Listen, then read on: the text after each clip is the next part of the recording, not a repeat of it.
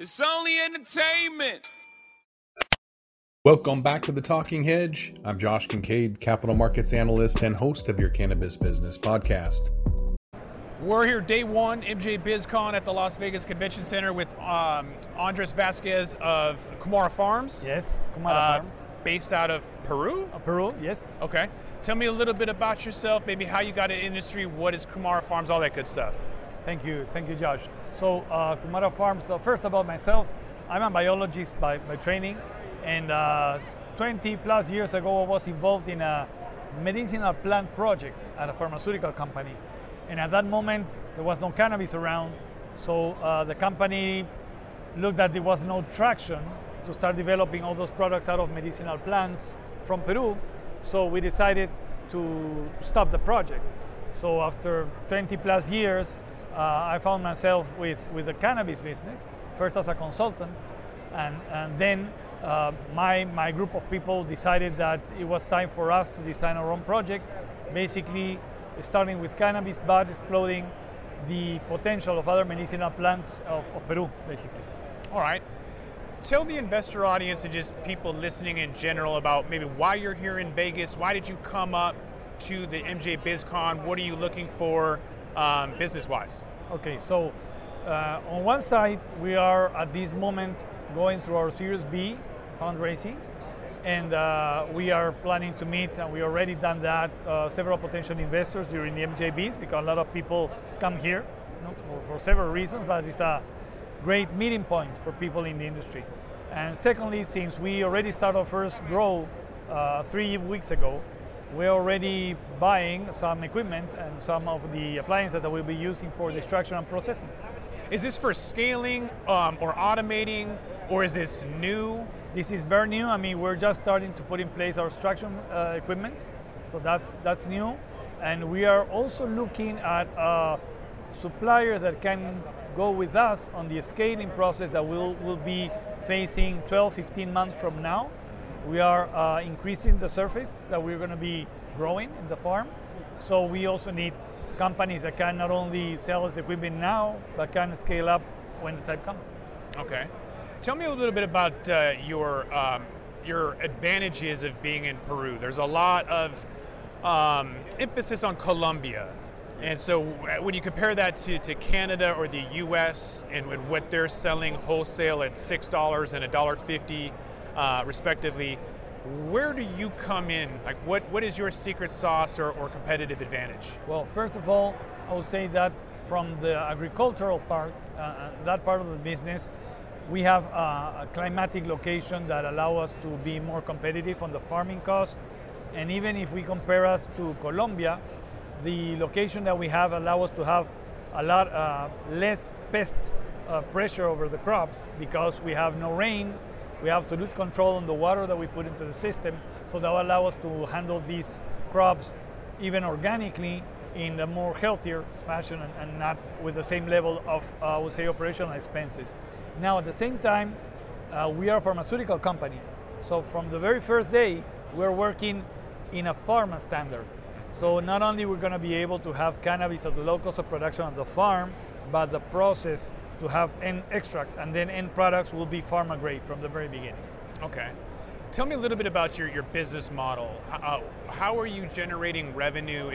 Are you the producer and processor and retailer? I know Colombia has, they're working with doctors and medical facilities with a lot of emphasis on the European importation.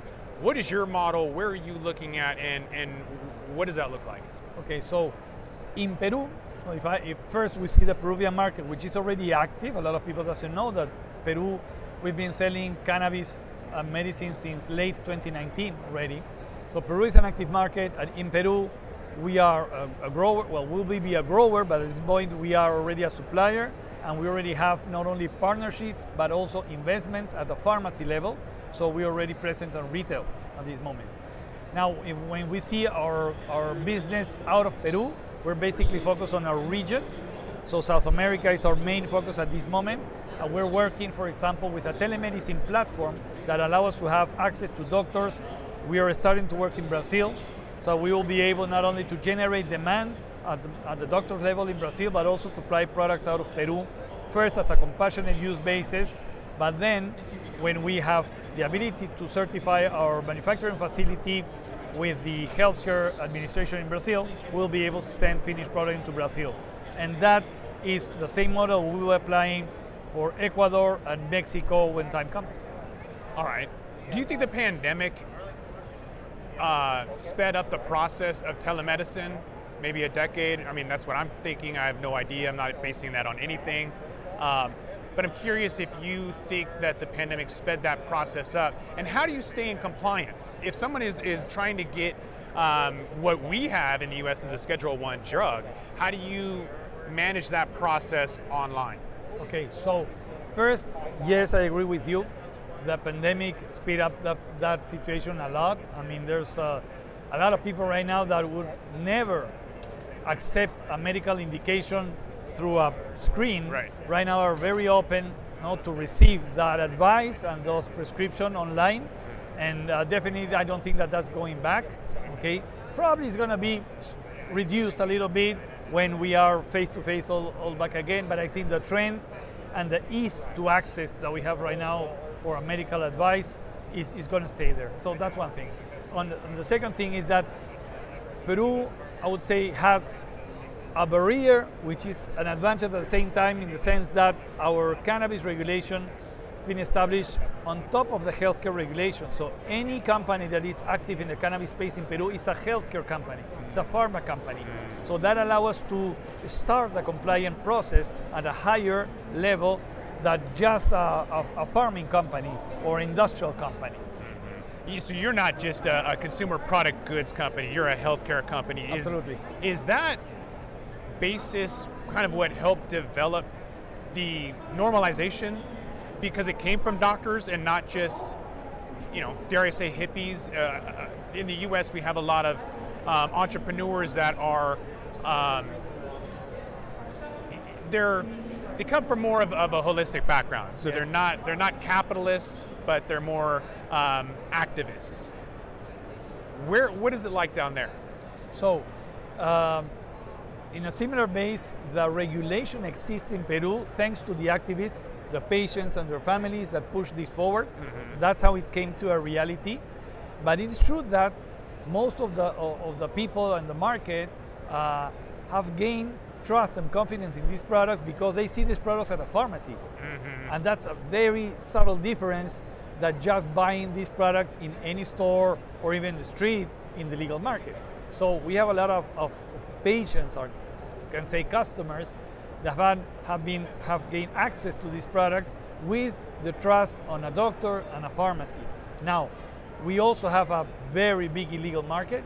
There's a lot of product being sold out of the pharmacies, and a lot of our work is with doctors and also with communication in order to convince people to go through the regular path. At the same time, obviously, we have our responsibility as an industry to provide a product as diverse as the legal market, as competitive in price as the legal market, with the advantage of a high quality. I mean, otherwise, people that is consuming cannabis for its own health from the legal market, if you don't offer them good product, as diverse as they find, and as competitive price, they will not go to the pharmacies. All right, Andres, but how is Kumara Farms positioned to compete against a market that's been in business? Like California's been doing it for decades. How are you positioned to disrupt that market? So basically, we're providing two differentiating factors. First, as a company, we are an impact-oriented company. So everything we do within our business model has to not only produce a financial return, but also social and environmental impact. And that is a real story that we communicate to the market. So first, from a branding or marketing perspective, we offer that, I would say, differentiation. And there is a niche of consumers that are interested in that. They respect that philosophy. The second thing is that we're working with more than cannabis. So we are already developing products out of medicinal plants, out of the Amazon jungle at this moment, and that will provide us a wider portfolio than just a cannabis portfolio, which has two advantages. Not only additional sources of revenue, but a flexibility to market the product, to advertise the product more freely than the limitation that you have with cannabis. Okay. What's your goals moving forward? 2022 and beyond. What are you looking for? You going to be doing a capital raise? Were you going IPO? What's your capital structure, and where is Kumara Farms going to be headed? Where do you think the industry is going to be headed? What's going to happen in the future? Well, I mean, from our side, on the financial point of view, we are doing this raise now. We are looking for a next raise on a Series C, probably Q3, Q4 next year. This Series B has been doing great, really, and we are definitely guiding towards an oversubscription. So that's great news for us. That will allow us more runway into next year, and probably so we're going to be launching that Series C towards the end of next year, 2022. As far as business, our goal next year, as far as US is concerned, we will be launching our non-cannabis products in the US definitely next year. I'm not sure if we're going to be doing cannabis products here, but non-cannabis definitely. And another goal that is very specific for us is that we will start our process of certify our facility under Brazilian regulation. That is key to our next move, because that will give us access not only to the Brazilian market, but also to other markets, because Brazilian healthcare regulatory agency has a very high standard internationally. So that will put us in another level of regulation. Now, honestly, what I think of the industry is that, again, the market developing is going to be very positive, but I think that people is not identify the number of competition that will keep appearing in the market. I think that Colombia, for example, we have very good friends and companies we work with. There are companies that were not on the map, on the radar 6 months ago, that are coming to the game now, and I'm sure there's going to be other ones coming into the game. So any company that wants to be in the cannabis space, I'm convinced they need to bring a competitive edge. If you don't have anything different from the rest, you're going to be facing just price pressure, and that's this famous quote, a race to the bottom. All right, interesting.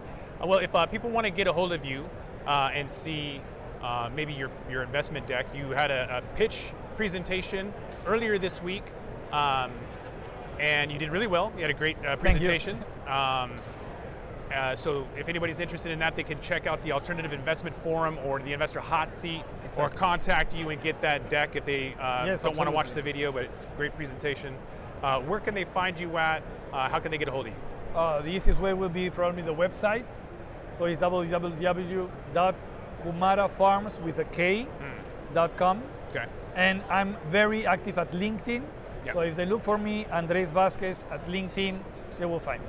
And we'll put some of that information in the show notes, so check the description. We'll try to put Kumara Farms, but sometimes YouTube doesn't like that. We'll definitely have your LinkedIn contact in that. So with that, I think we're going to wrap this up. I want to thank my guest, Andres Vasquez, Thank you. CEO of Kumara Farms. Thank you, Josh. Appreciate it. I'm Josh Kincaid. This is The Talking Hedge. Don't forget to like, share, and subscribe, or don't, and I'm out. Don't forget to smash that like button on your way out and check out these other videos that we've got.